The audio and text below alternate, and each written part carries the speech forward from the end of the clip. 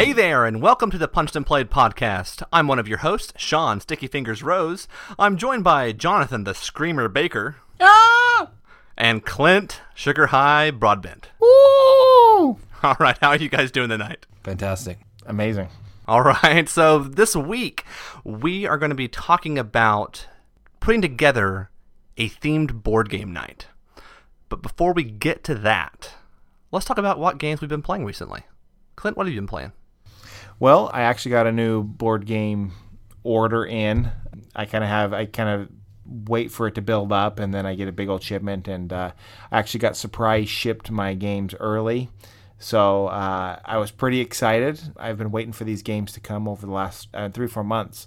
So one of the games that came in was I got to play Camel Up again, which was really fun. I got to play with some friends that were actually moving away, so we had kind of one last hurrah and played some lighter games. But one game that we got to the table was Concept.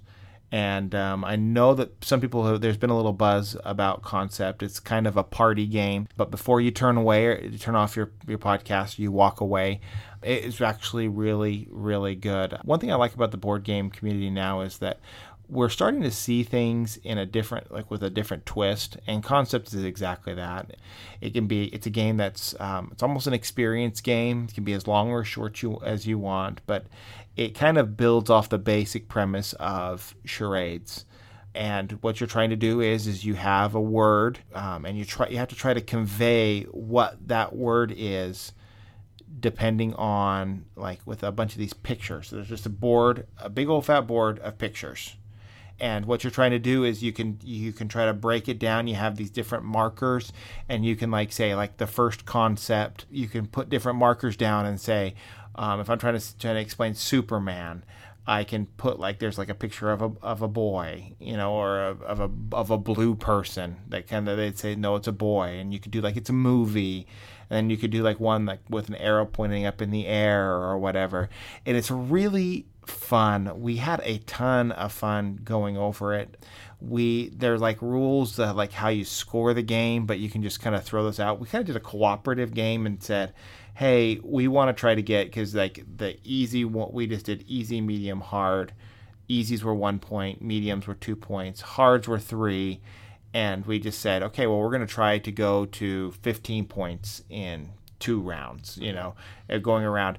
And we finished, we laughed about it. It was really fun. And then we just kept wanting to do it again and keep going. And it was just really, really fun. While sometimes you guys think, oh, I'm a serious gamer, I don't like to have party games in my thing. This is definitely one that I would recommend. It's quite inexpensive. And it has a really cool twist that will help people that aren't a part of the hobby. And it really is fun. The one concern I've had with Concept is just that it might be a little bit too difficult for non-gamers to get, no pun intended, the concept of it. I think it works. These, like I said, the people that I played with, they're really non-gamers. They don't play a lot of serious games. We've played only a couple times. But I always kind of said, you have a good base when you say, it's like charades. I have a word, I'm trying to get you to guess it. And instead of flailing my arms, I'm going to give you some pictures. Like I said, it really connected with this group, and I'm excited. I have a youth group. I'm excited to bring that out to them. I'll bring it out next week. That's great. And again, I think this game really benefits for you by being able to see it being played. So I know Will Wheaton at Tabletop, he did a video of Concept, and I think it really shows a lot of how much fun the game really can be. So I haven't got to play this one myself. It's been one I've thought about because I really enjoy those games where you have to use your creativity. But I have so many of those games that just have I wouldn't say flopped, but they haven't really been able to be brought out, that I've been a little hesitant to jump on board with Concept. Yeah, I have a game called Funglish, which kind of reminds me of this vaguely, where you have a bunch of adjectives and categories and stuff. And it seemed like a really neat idea, and it didn't really go over very well with people. I have Funglish. We enjoyed it the first couple times, and then after we played it a couple more times, we're like, I think I'm done with this. So I think that Concept definitely has more staying power. So definitely looking forward to trying that one out. Yeah, I'm excited. Jonathan, how about you? Once again, I've been playing Roll for the Galaxy, but I won't bore you guys with that. Surprise, surprise. Played Lords of Waterdeep with my wife. Really enjoyable. Really love how fast that game can move 2-player. We just burned right through it, and it was a lot of fun. It was relaxing. It was a good time. But we've also played Sean got Good Cop, Bad Cop, and it kind of falls in that same category of games like Bang and Bang the Dice game, and you've got some hidden identities, and you're trying to take out the other side, basically. But you're one person in the game is assigned randomly as the agent, the leader of the good cops, and then you've got the Kingpin, who's the leader of the crooked cops. The good cops have to take out the Kingpin, the bad cops have to take out the agent before the game's over, and you have 3 cards that are dealt to you, and it depends on what you get. If you get, for example, 2 honest cops and 1 crooked cop, then you're obviously an honest cop. If you get 2 crookeds and 1 honest, then you're a crooked cop. If you get the Kingpin or the agent, that's going to automatically determine who you are. And so you go through taking a turn investigating, which lets you look at one of their cards, and then you just try to figure out who's on your side and who you're trying to eliminate. You can also reveal one of your cards to pick up a gun and then point it at somebody, and then you have to wait till your turn comes around again to actually fire it if you choose to do that. You have 1 equipment card that you start the game with that gives you some kind of a special ability. You can use it, and if you ever decide to get another equipment card after you've used your first one, you have to also reveal another one of your identity cards. So you kind of slowly work your way through figuring out who's on your side and try to eliminate the opposition. If a honest cop is shot once, they're out. If a crooked cop shot once, they're out. But it takes 2 shots to take out either the Kingpin or the agent. It is a lot of fun. I like that little social deduction sort of thing because, in the early part of the game, it's all about investigating the other players and looking at one of their cards, and maybe you'll get really super duper lucky and, oh, you're the agent on the first round, and that can be kind of neat. I have to say I haven't found this to be as much fun as I was thinking it would be. How does it rate? Let's take Bang the Dice game. How does it compare to that for you? Okay, I think it's about the same, honestly, in terms of reaction that I've had from both gamers and non-gamers who have played it.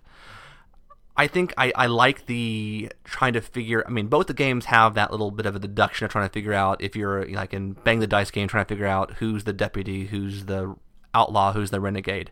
So I like that element. I like this because you get to investigate and slowly piece together who each person is if you want to investigate them enough.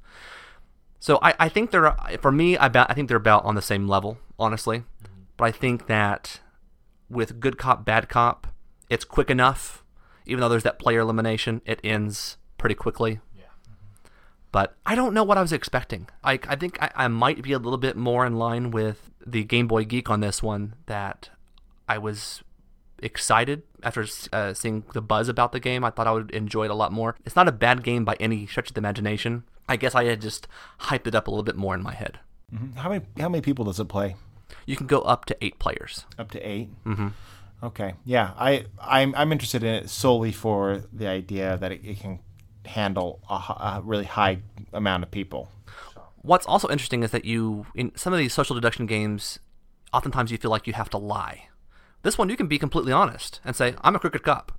And they may believe you, they may not, but it's all a process. And revealing yourself as a crooked cop isn't necessarily a bad thing because you might have some allies.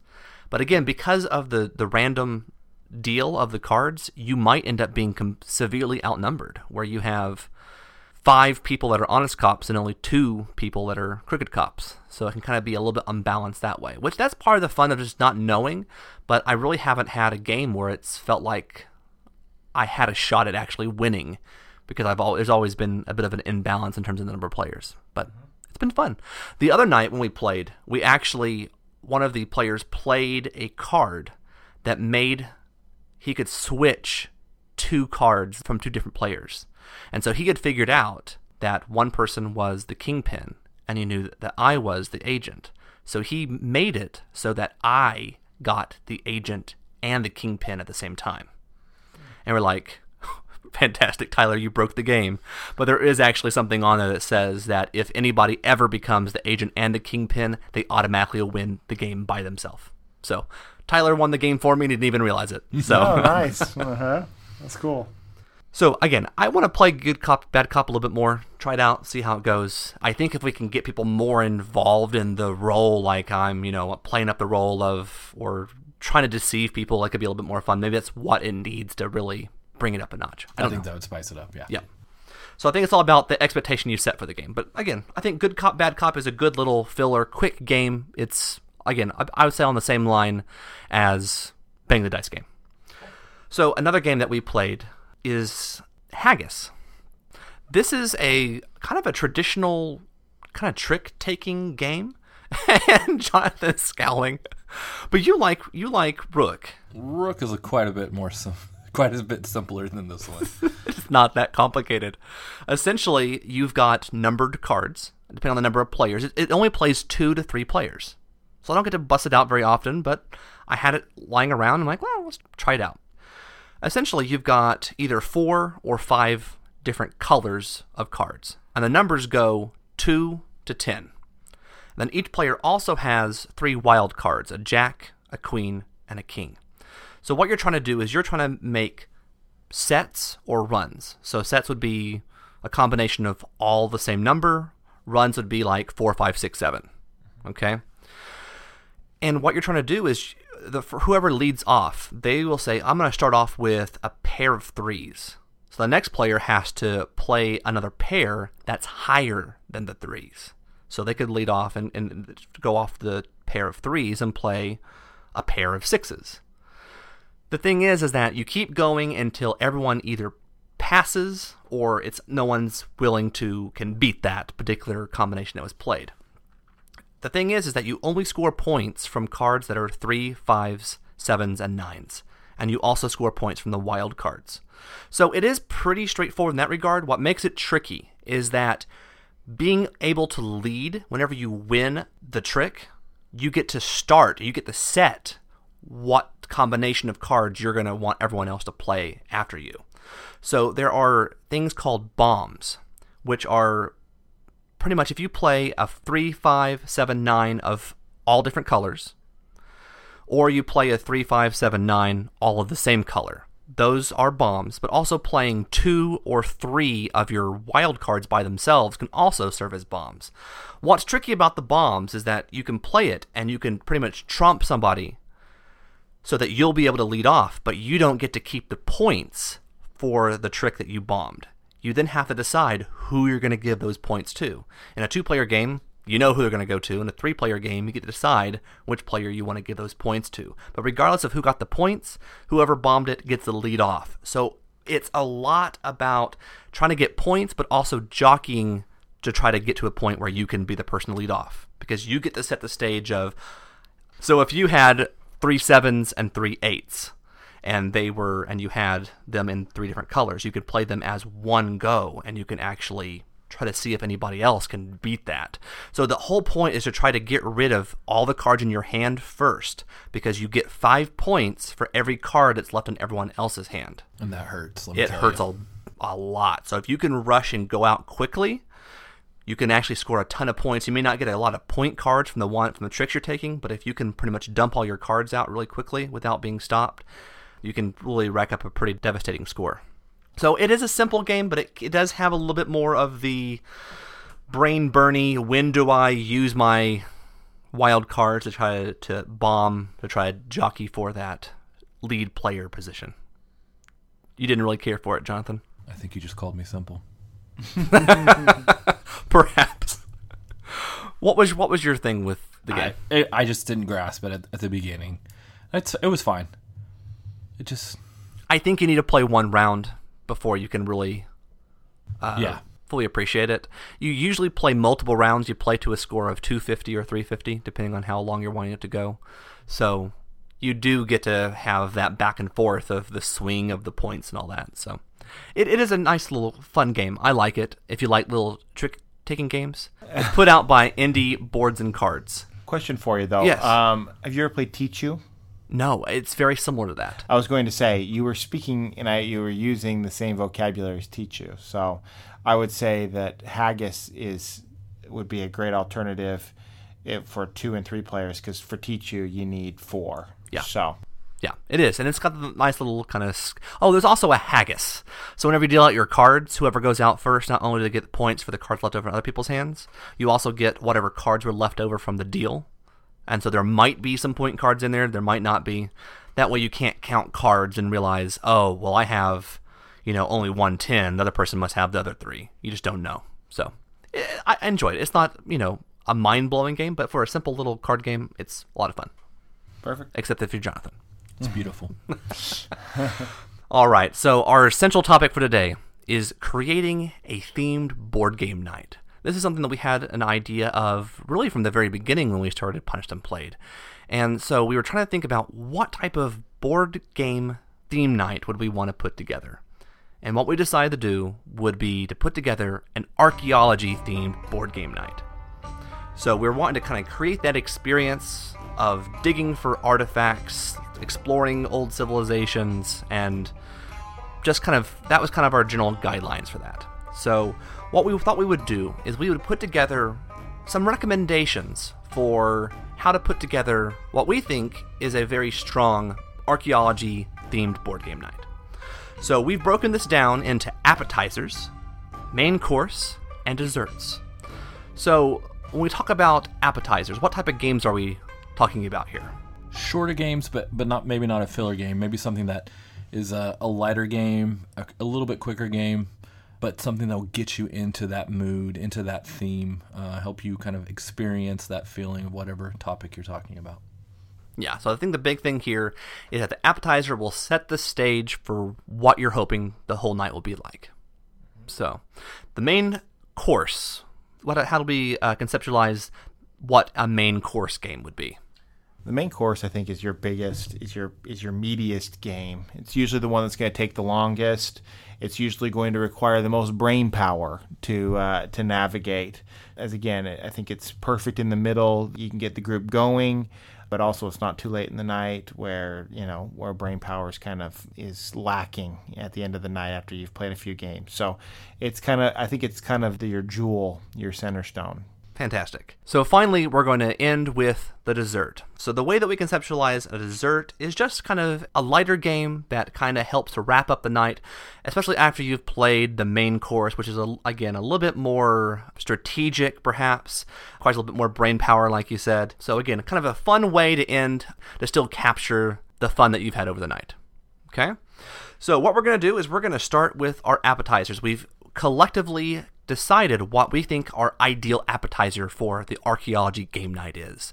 Then we'll move on to main courses and then desserts, and we also have some honorable mentions that each of us had. So while we picked one game for each of these categories as our ideal, we also have some alternatives. So if your game group might appreciate a different style of game, this might be some other worthy choices that you can consider. So we're going to start with an appetizer, and Clint, you get to lead us off. Yeah. We had the opportunity this week to play a game called Fluch der Mumie, which is German for flight of the mummy, or kind of the running of the mummy, or something like that. I'm not fluent in German, but in English it's called Pyramid, and it's actually a really cool game. The only thing that you have to do to get people to play this game is literally to set it up. And you set it up, there's like a magnetic board that you set like in a stand that's inside the thing. And so there are two sides. What you do is you have 4 people go on the other. It plays up to 5 people. 4 people play the adventurers, and 1 person plays the mummy. And this game is literally a kind of a game of hide and seek. The adventurers are running around through this pyramid trying to gather all the mummy's artifacts or treasures. And then 1 person that's playing the mummy.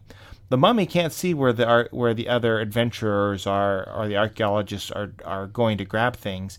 He's just kind of blindly moving on the other board. Both sides of the board that stood up are the same. So the mummy's kind of moving. And the cool thing about this board is that it's magnetic. So as the mummy moves, there's a piece on the other side for the adventurers that the adventurer knows exactly where the mummy is. And but the mummy doesn't see where the other adventurers are. And the mummy's moving around, and he's hoping that as he's moving around, as he's doing his little moves, that he hears this is click of the mummy magnets activating to each other. Hate that sound. Yes, exactly. So this game is tons of fun. It's tense. It's fun. When the adventurers get on one of the artifacts, you have to claim 5 artifacts before they win the game. But when they claim an artifact, they have to flip over their card and show the mummy and say, I just picked this up, which is a dead giveaway to the mummy. I'm right here. And there's kind of a push your luck thing. The adventurers are rolling dice. It's a really fun game. It encompasses pretty much any adults can play it, and it can be fun. Kids can play it, and they'll have just as much fun. It's really a fun game. What did you guys think about it? I enjoyed it. The problem that I had was trying to get into the mummy's head. So, again, I was thinking, okay, Clint's the mummy. He's going to, I'm trying to think of what would be the most obvious move. Because he'll know that's the most obvious move. So he won't think I'm going to do the most obvious move. But no, Clint just went with the obvious move and captured just left and right. So, yeah, our Spectre Ops training failed us in this game really badly. But we haven't got to play Spectre Ops with you yet. No, so that's right. I got a 4 or 5 hour game? No, it's not. I'm just teasing. I'm just pulling you out of the shade. The way the mummy wins is that he captures the adventurers a certain amount of times. And in our game, I was able to capture the adventurers, and the mummy won or defended his homeland. Yes. But no, I think it's a great way to start the night off. It was a lot of fun. It's got a lot of character to it. Now that I've played my first game of it, I know a lot more of what to do differently. Mm-hmm. But I think, again, how long have the games taken you to play?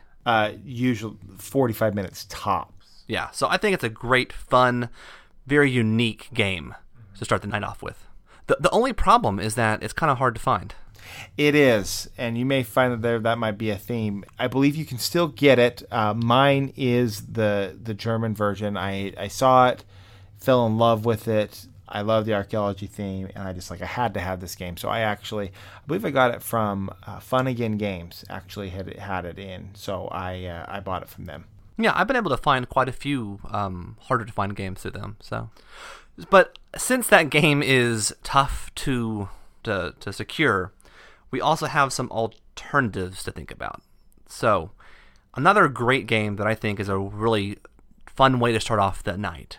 It might be a little bit more on the stressful side, but it only lasts 10 minutes.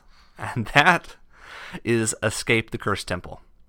It's a real-time game. So pretty much you are rolling dice frantically over a time limit of 10 minutes.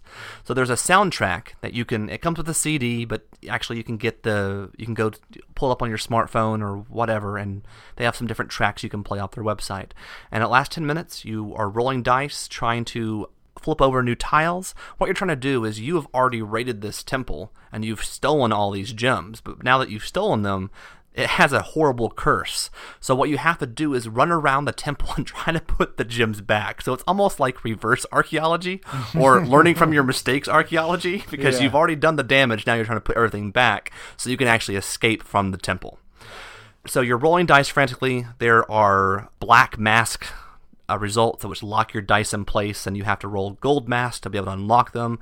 And so you're running around the board, and you get locked out, and I need help. Someone give me a gold mask, and it's a lot of fun. It's very frantic, but you're trying to move around. There's a couple of rooms where you have to work as a team, because you have to roll, for example, 10 keys to be able to put 3 gems. If you only roll, a lesser number, you can only put 1 or 2. So you really have to coordinate, talk to each other. The interesting thing is that there's actually curses that you can actually play with as well. I have yet to play with the curses because our batting average on this game has not been that great. Now, we haven't played it that consistently, but because we've been introducing it to new people quite a bit. But I think playing it without the curses is a good first move. But once you start playing with the curse tiles, you can actually get when you flip over a tile that has a curse, you might draw a curse token that makes it so you have to put one of your hands behind your back, or you can no longer talk during the game, so you can't communicate what you need. So there's a lot of really great replayability with this, because the setup of what tiles get flipped over as you're exploring is random each time, And also, to be able to get out of the temple, the more gems you get rid of, the easier you're going to be able to get out of the temple. If you were able to get rid of all but 5 gems, it's always going to be however many gems left over plus 1. And then once you find the exit, so you don't even know where the exit is, you have to keep exploring to find the exit, you have to roll that number keys to be able to get out of the temple. So the more gems you're able to put back, the easier you're able to escape. So very frantic, only lasts 10 minutes, but it's a lot of fun. It's a really good one. I own it, and I love it. It's one of my faves. What are your thoughts? It's grown on me. I didn't really care for it the first time I played it, but we've played it 4 or 5 times at least since then, and it has grown on me every time. So I like it. I think we're getting to the point where we're able to win without the curses. So I would like to try it with the curses at some point. Have you played it with the curses? I have not. See, that's the problem. I tend to add a gem or two. I think that the game is easier with 6 players. The more players there are, the easier the game gets. I find that what we do is if we've played it for a couple times, I'll actually sneak in 1 or 2 extra gems. Do you have an expansion that adds 6 player? Because it only goes up to 5. I do have an expansion. did the Kickstarter. Oh, we did the full Kickstarter. Okay. Yeah, the full Kickstarter that did. Okay, the base game only comes with 5 players. So just keep that in mind. But I think there's plenty of game in that base set by itself. But if you want to add some more variety into it, those expansions can definitely add a lot too. So again, very quick, 10 minutes. You can even get in 2 games of this because if you fail the first time, you can jump right back in and try something different. And I usually find that this is one of those games that is hey, can we play this again? Yeah. You know. The only downside is it might be a little bit too much stress for some people, and then you're going to be kind of burned out and not want to play the main course afterwards. But I think if you do it in moderation, I think it can be a good introduction to the archaeology game night. Jonathan, what's one of your recommendations as an alternative for an appetizer? I thought of the game Forbidden Desert, which is a game that my son got for his birthday. He got to play it with Sean, and then he was just dying to get it for himself. So it's a great deal. It's a good price. You get the little tin. You get these tiles, and you mix them all up. You flip them over. The theme behind it is that you have crashed on an archaeology expedition. You've got to recover parts for this airship that will get you out of the desert. The way you travel around, you unearth, you actually have to dig through some sand that piles on top of the different tiles, and you have to flip the tiles over as you explore them. And then you look for certain tiles that will give you a piece, and it will give you an arrow either up or down or left or right. And then you've got to find another one of those same tiles. So together those pinpoint the coordinates of where that piece can be found. And you've got to find the pieces and then get back to the ship and fly out of there. As you're doing this, you're drawing from a deck. You know, this is a little brother to Pandemic. So you're drawing from a deck, and the more and more sand comes out. The pieces actually move. They shift, which is kind of a neat feature. They can shift up and down and left and right to represent the storm as it's coming by. And more sand gets piled up, and it becomes impassable as you get.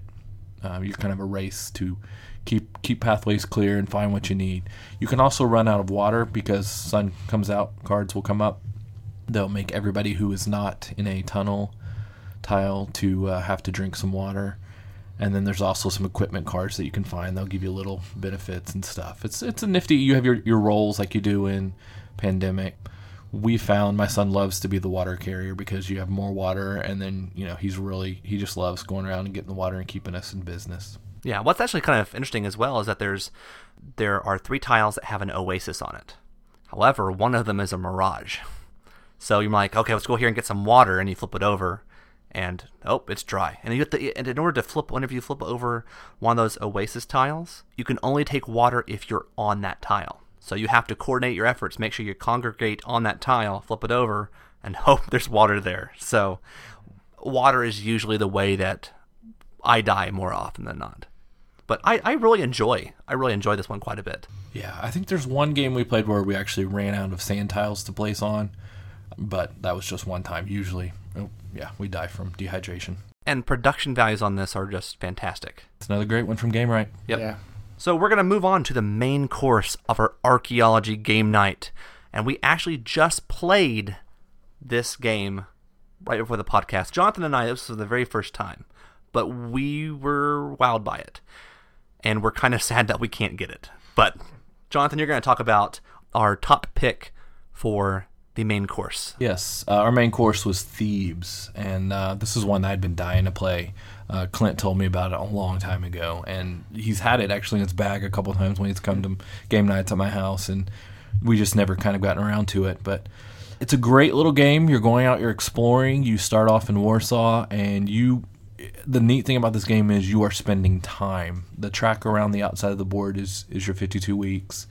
You spend your time. You decide, am I going to go here and do some research? You've got your travel time, which is your movement on the board. There's some cards that are on the display that you can pick up, and then each of them has a week cost to them. And you've got to kind of decide, where am I going to invest myself? And you're trying to build up these books of knowledge in different colors, and the different colors correspond to different sites that you can explore, like Greece or Crete or Egypt or Palestine and so on. And there's some other special cards that you can get, like shovels and what's the guys, Clint?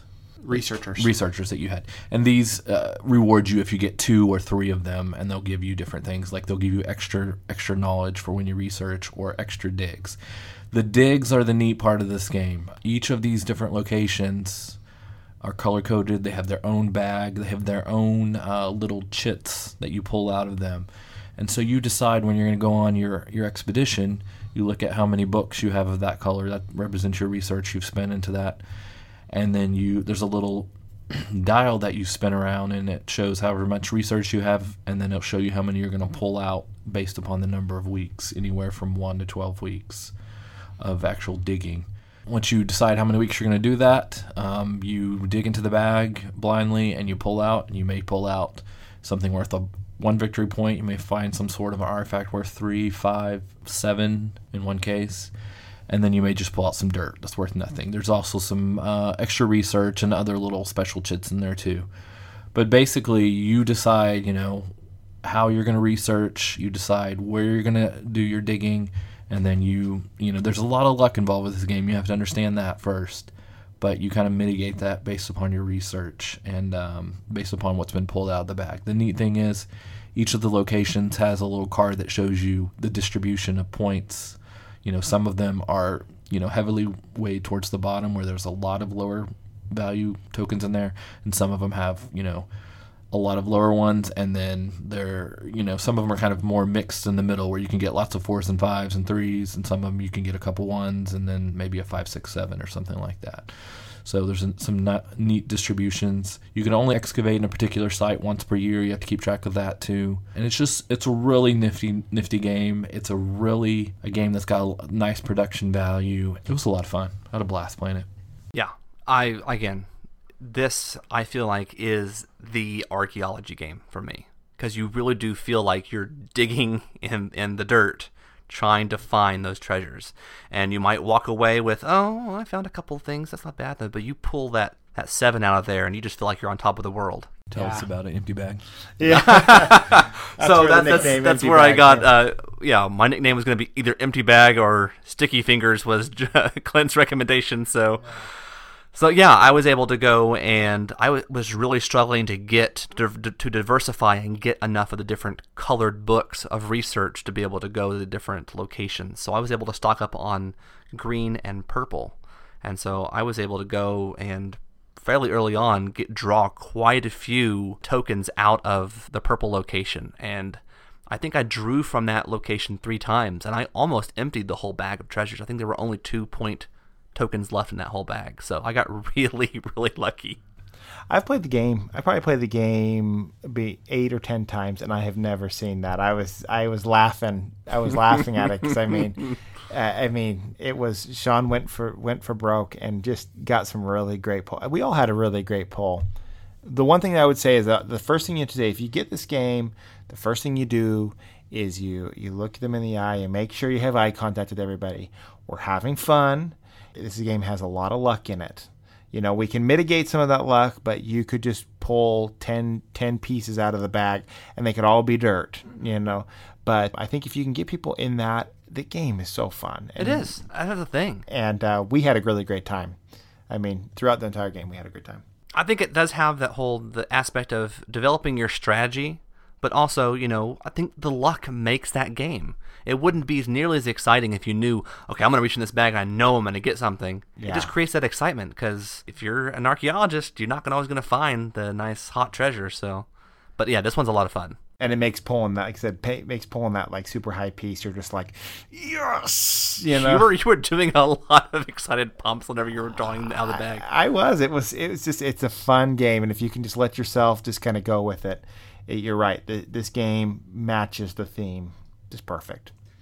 However, it appears that Thebes is out of print, which is another problem. So while it is a great game, I want to track this one down. I hope that Queen is able to put out a reprint of this, because I don't know. I imagine this would definitely be on the top of many people's list in terms of archaeology games. And I feel like this is a game. It's already had multiple reprints. I think it's an evergreen game. It'll come back. I like it a lot. So whenever I can find a copy at a reasonable price, I think I might pick this one up, because I think it could be one that I could pull out time and time again. I'm just worried that I'm gonna get into an eBay bidding battle with you over this game. Just look for the username empty bag.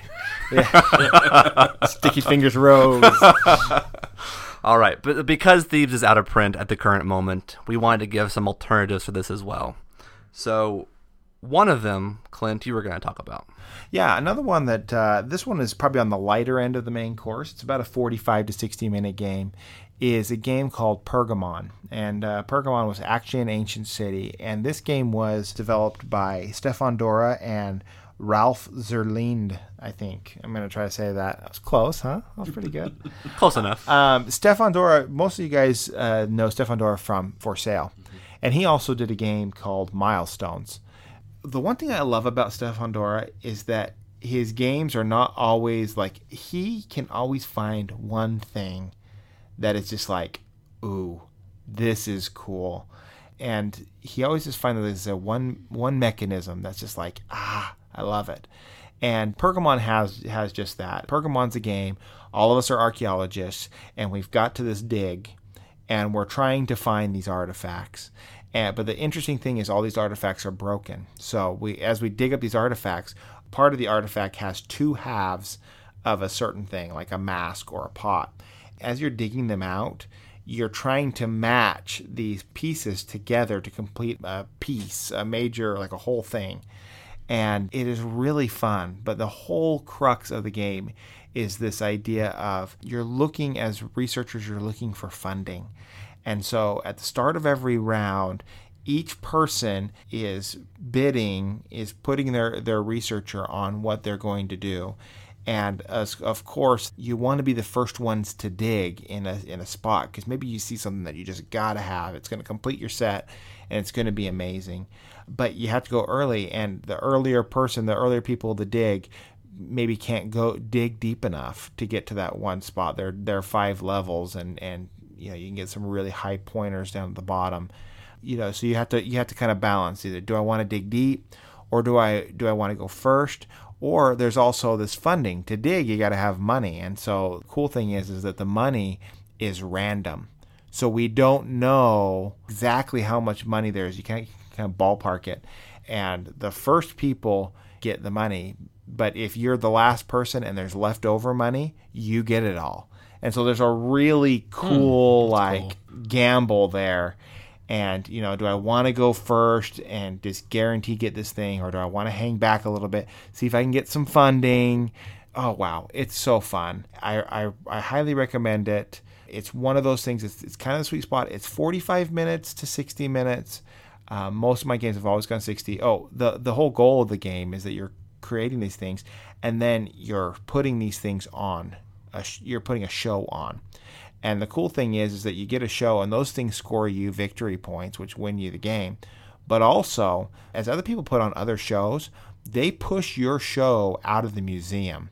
That it's kind of cool. It kind of gives you that feeling of, after a couple years, your kind of thing's old hat. I've already seen this. So you got to keep digging, and you're going to try to do you do a bunch of small shows and just kind of hang on there as people kind of push them out, or do you just throw this big show that will stay forever?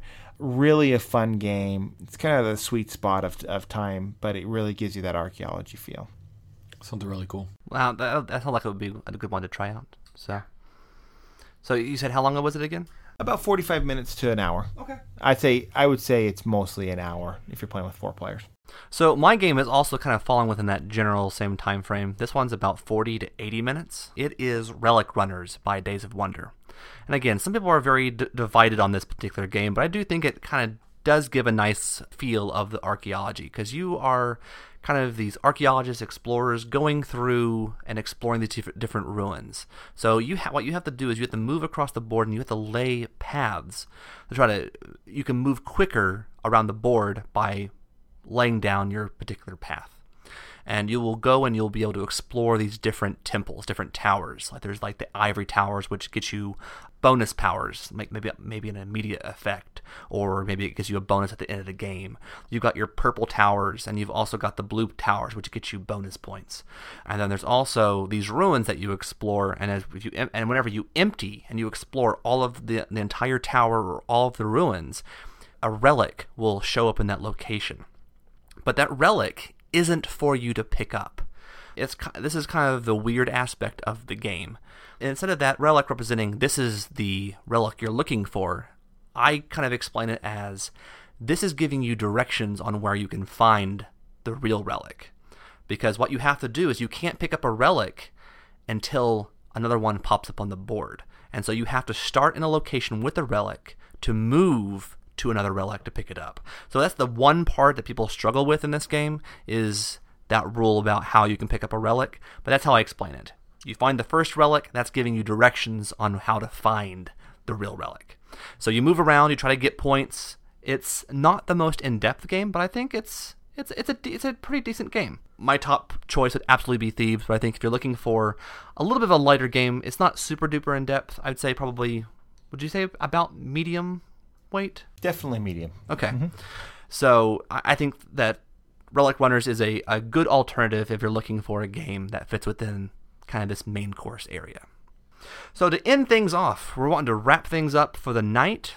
We're going to have a dessert game. So what is going to be our top choice for a dessert game? Well, on the menu tonight, we've got a tasty serving of Archaeology, the card game.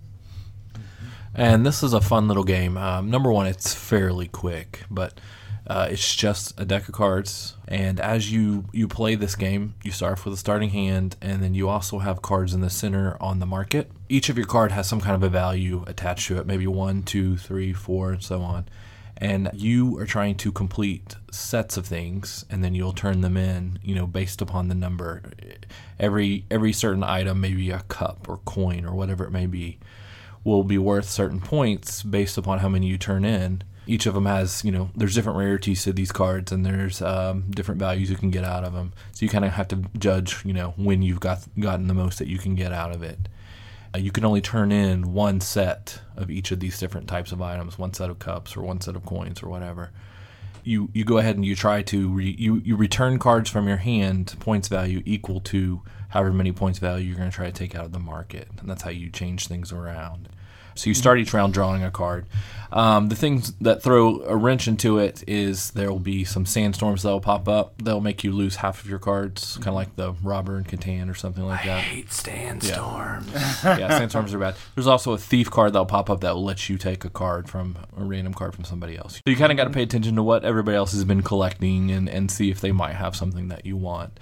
But there's also an opportunity to collect maps, and if you get a certain number of maps, you're able to go into the pyramids, and there's 3 different vaults that you could explore with different amounts of cards, and those can be a payout for you too, another way to get some victory points. So it's fast. You don't burn your brain playing this. You just kind of try to make the best out of what you can get. There's some luck involved, obviously, with the draw, but you kind of look and see what other players are going for, and then try to do the best that you can, come up with the best sets, and get the most points. Fun little, fast little game. Yeah, I enjoyed this one quite a bit. Whenever I got to play it, I was like, yeah, this is one of my top picks for an archaeology-themed game. Because I really feel like you are kind of going through there trying to find the artifacts. It is a lot of fun. Mm-hmm. It is, yeah. I love this one. It's been It's been an old thing. I used to give this as presents to friends because it's very interesting. I've played it probably 20 times. Still enjoy playing this one. It's got enough luck. It's just really enjoyable. So it really is. I strongly encourage, when you get this game, it scratches the itch for the gamer, but also it's accessible for those who don't play a lot. So the good news about this one is it appears that Archaeology the card game is in stock. Z-Man Games puts out this card game. So at least you can find a dessert, our top choice for the dessert currently. Yeah. But we also have some alternative recommendations as well. So what was your recommendation? My recommendation is another one that is just a must-have for me, and that is Ink and Gold. Ink and Gold is just amazing. To give you an idea, the two designers are Alan Moon and Bruno Faidutti. Wow. Oh, okay. So, I mean, just super high pedigree. And this is a game that the premise is simple, but the game is bliss. And it is basically each one of you are archaeologists digging into this in an Incan temple, and you're trying to find these jewels, these gems. And as you're digging and as you're trying to go, you have two cards. You're holding a card that shows a guy that has a torch burning bright and he's going deeper into the temple. And you have another card that is the torch just is really dim. This guy has a bag full of treasure and he's walking out to his tent. And each one of you guys get this little mini tent, and it's really cool. And the whole game is, at the start of every round, you flip over a card. And this card, usually, like I said, it has gems on it, or it has a trap or something bad. Now, the bad thing about the trap is they can be like spiders, fire, rock slides, snakes. It can be anything. But the first time you run into a trap, that's okay. It's just a little warning. If another fire or another of the same trap comes up, that trap triggers, and everybody that's still left in the temple is wiped out. So it is this really cool push your luck of like every round. This can go up to 8 players, and it is fun with all different types of players. But after every round, a player picks one of their 2 cards and puts it in the middle, and on the count of 3, flips it. If you chicken out, and we say you chicken out, if you chicken out, you take all the treasure that you've earned that round, and you go and you can stick it under your tent. But if you stay, you can keep going deeper and getting more treasure. And the cool thing is that when you flip over a treasure, you divide it evenly against everybody, and the leftovers are left on the card. So if you leave, you get to go and you get to take all the leftovers. So there can start being this thing of you, like, after sudden, like when they're starting to get some gems building up in the leftovers kind of pile, everybody starts looking at each other. It's like, if I leave now, I'm gonna get some sweet loot. But if 2 or 3 of us leave, we're gonna get hosed. Yeah. And it is so much fun. It is elegant. You don't use that word very often, but this game is elegant. It fits 8 perfectly. There's another little thing. They actually added this thing that is like a treasure that you can flip up, and it's worth like 10 gold. It's worth 10 points. It's like a huge point, but it cannot be split. So you have to leave by yourself to get it. And so, it's just you just laugh out loud when 2 people like think they're being crafty and both try to leave, and they have to like leave the treasure behind. It is played over 5 rounds. It's a half an hour, but this is the game that I can get out anytime. This is the game that like the cards are, I have put sleeves on them and the cards are beaten up. We've played this game so many times. It is amazing. Sounds great. So my recommendation is a bit different. This is going to capture more of the Indiana Jones-esque aspect of quote-unquote archaeology. My game is actually kind of a set of games. I think either one of them would be perfectly fine to kind of round out the evening. And that are the games from the Adventurers series. So initially put out by AEG, but then Fantasy Flight got the license for it, and they put out a sequel to it. But the first one is The Adventurers, The Temple of Chalk. And that one, you are pretty much in a temple, and you start out in a room in which the walls are starting to close in on you. And you're in this room, and you're trying to memorize these different runes, and this is information you're going to need for a later part in the temple. Okay, so you can spend time in investigating these runes to try to help yourself to navigate through another part of the temple later on, but you have a time limit because those walls are slowly closing in on you. And there's like these nice big plastic walls that are kind of moving closer and closer to you. Once you get out of the enclosing room, you then see that there's a giant boulder that's rolling towards you. And so you're having to outrun this boulder, trying to stop and pick up treasure. Then you'll hit a lava pit where those runes that if you decide that you want to investigate them, they can help you to figure out which of those tiles as you're navigating the lava pit, are they safe to step on, or will you fall in and actually fall in the lava? So it's just this back and forth, and there's a river where there's this bridge where are you going to push your luck and see if you can get across the bridge, or are you going to fall in? And it's just kind of this great kind of push your luck sort of element. The more treasures you pick up, the heavier your load is and the slower you move. So it is kind of this back and forth of getting the treasures that you want, but also try not to set yourself up to get squished by a boulder, melted by lava, or drowning in the river. So this one does feature player elimination? That one does. I think initially, the first time you don't lose immediately, but I think the second time you actually get knocked out completely. But really, I mean, dying can be a pretty big blow. But I've seen it where people can actually come back from dying. But there are other situations where you can actually, if you're too slow, you can get sealed in by the boulder. If the boulder gets ahead of you, you can get, and it starts going to this narrow path where you can't get around the boulder and you're trapped in the temple. So you have to get out or you get nothing. So whoever gets out of the temple with the most treasure wins. Very light, but it definitely is much more of an Ameritrash sort of feel to it. Yeah. Okay, lots of die rolling. It's just a good time. The other one is the Pyramid of Horus, and that one's a bit different. You're going into a pyramid, and there are mummies that are guarding these different treasures. And they will move each round.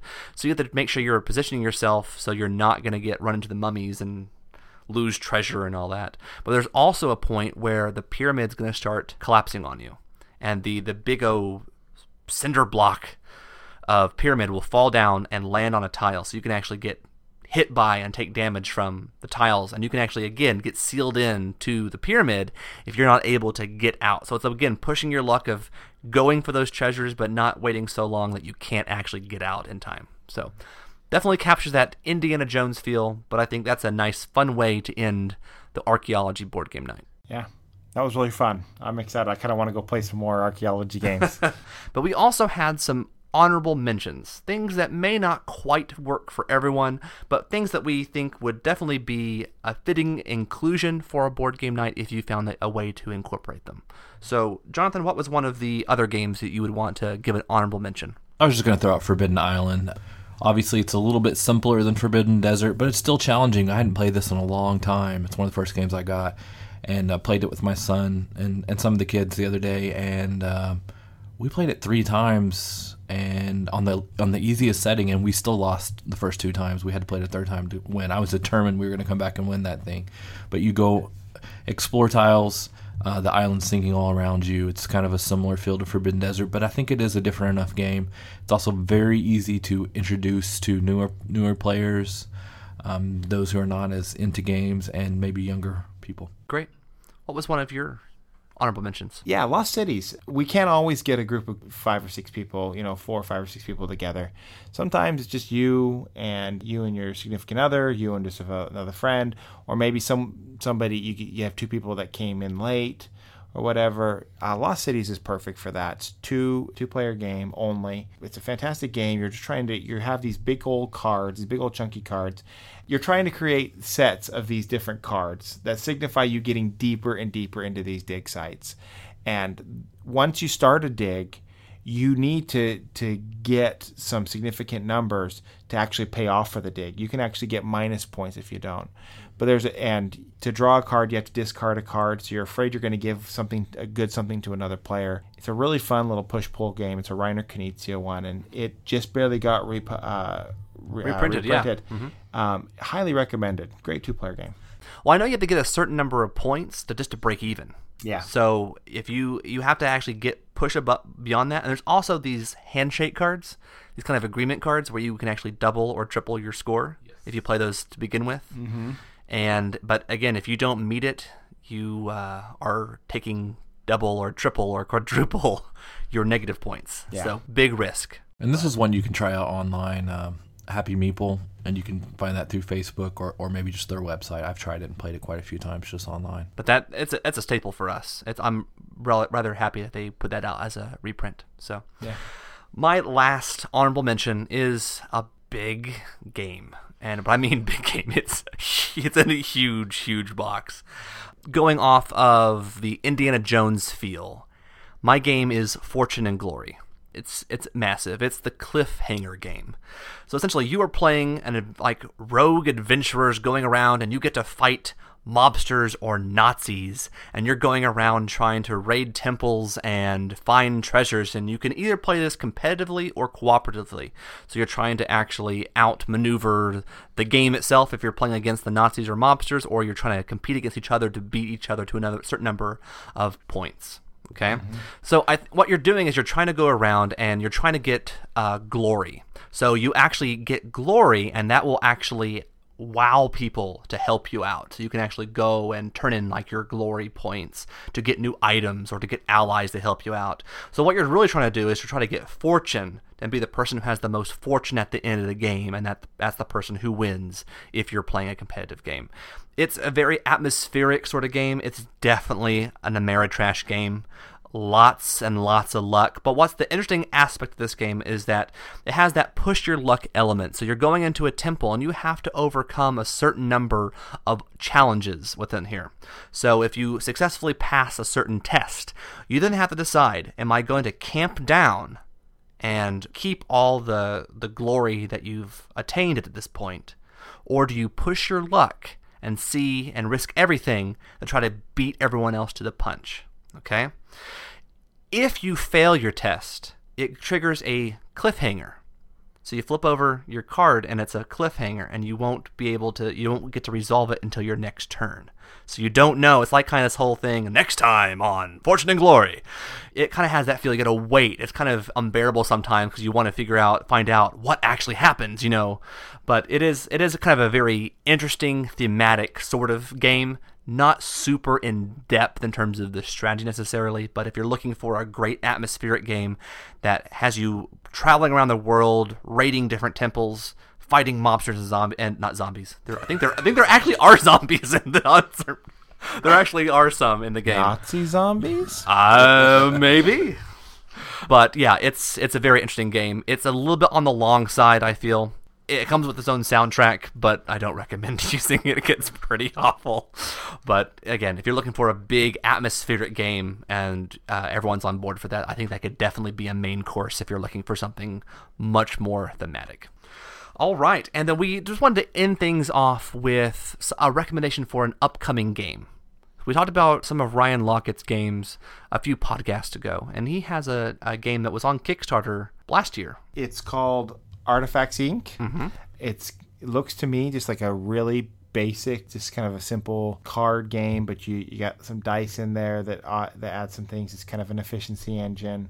It looks pretty interesting. I think this is a pickup for me. I didn't back it on Kickstarter, but I think when it goes in main distribution, I think I might snag it because I love the theme. Yeah, so I think it has a lot of promise. Maybe it could be a nice inclusion in the future for an archaeology-themed board game night. So I hope that you guys have found these recommendations helpful.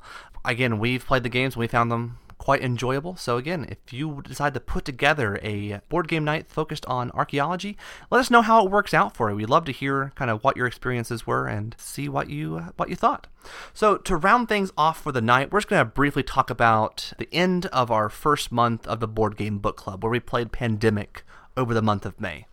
So some of the highlights, we started off playing on normal difficulty. We ramped it up to heroic, struggled at first, able to succeed, and we played on legendary.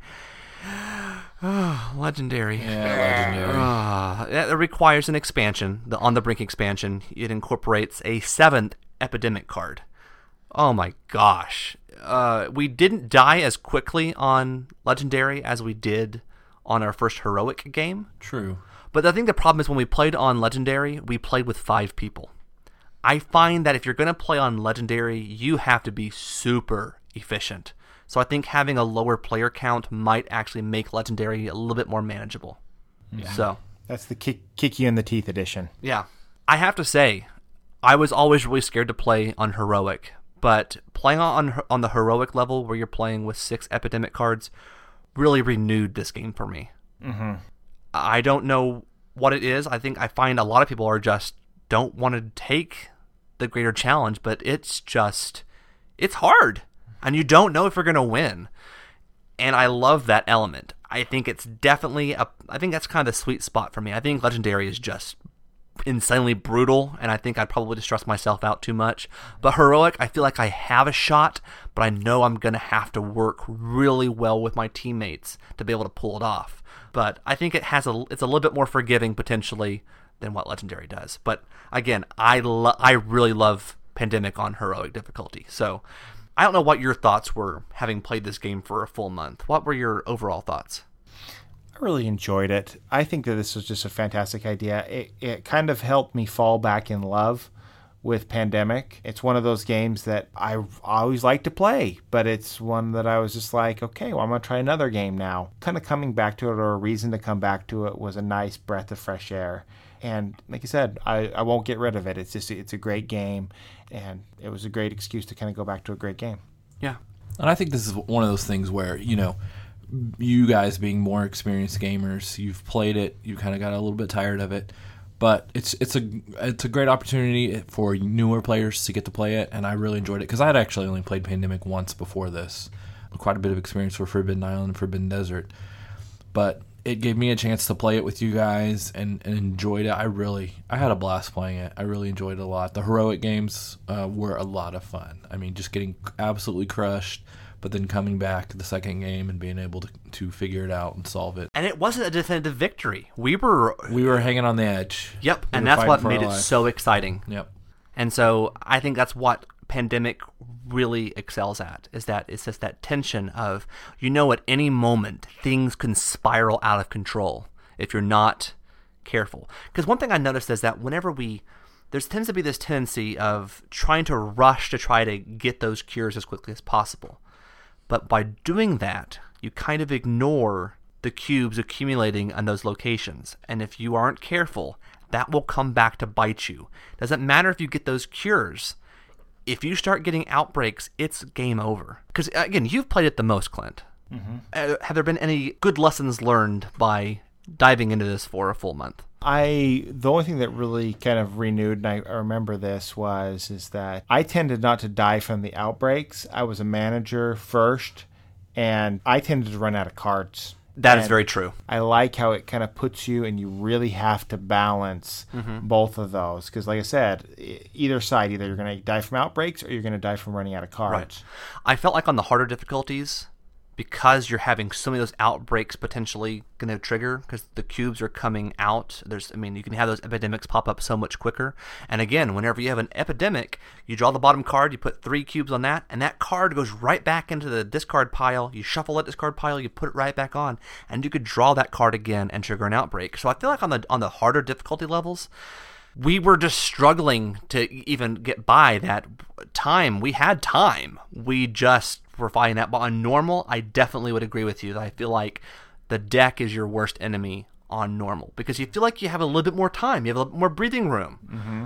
And so time can slip away from you if you're not using your deck efficiently. Yeah. So, really big fan of Pandemic. Really glad we got to do this. Yeah. So, next we're going to be playing Castles of Burgundy. And so, Jonathan, you've played it a little bit recently. Clint, you've played it a bit. Yeah. I've played it a little bit. But we're going to dive a little bit deeper into this. And as we promised, we are going to give away June's board game of the month, Castles of Burgundy, to one of the participants in May's Board Game Book Club. So our winner of Castles of Burgundy is Dave Reset. And I hope I pronounced that right for you, Dave. But we'll be in contact with you and try to get some information on how we can ship you your very own copy of Castles of Burgundy. And if you already own Castles of Burgundy, well, I'm sorry. Congratulations. So for next month, we're going to be playing Castles of Burgundy. We're going to dive into that and try to explore it a little bit more and develop some more strategies. So we encourage you to go on to punchedandplay.com. You can keep an eye out for June's Board Game Book Club post. You can share your experiences as you play Castles of Burgundy with us through the month by posting in the comment section on that page. And again, we certainly hope to hear from you. We really want to hear from other people and get some differing perspectives. So I think we have rambled on enough for tonight. But again, I'm hoping that we can. We got to do a little bit of an archaeology game night at our last game night, kind of testing things out. But I would really love to be able to keep doing this idea of themed board game night. So we're probably going to revisit this in the future. If you guys like it and we get some good feedback, we'll probably try to do some more of these themed board game nights in the future. So until next time, you can always look us up on Facebook. You can follow us on Twitter. You can always visit us at punchedandplayed.com. And remember, if you're going to punch 'em, make sure you play 'em.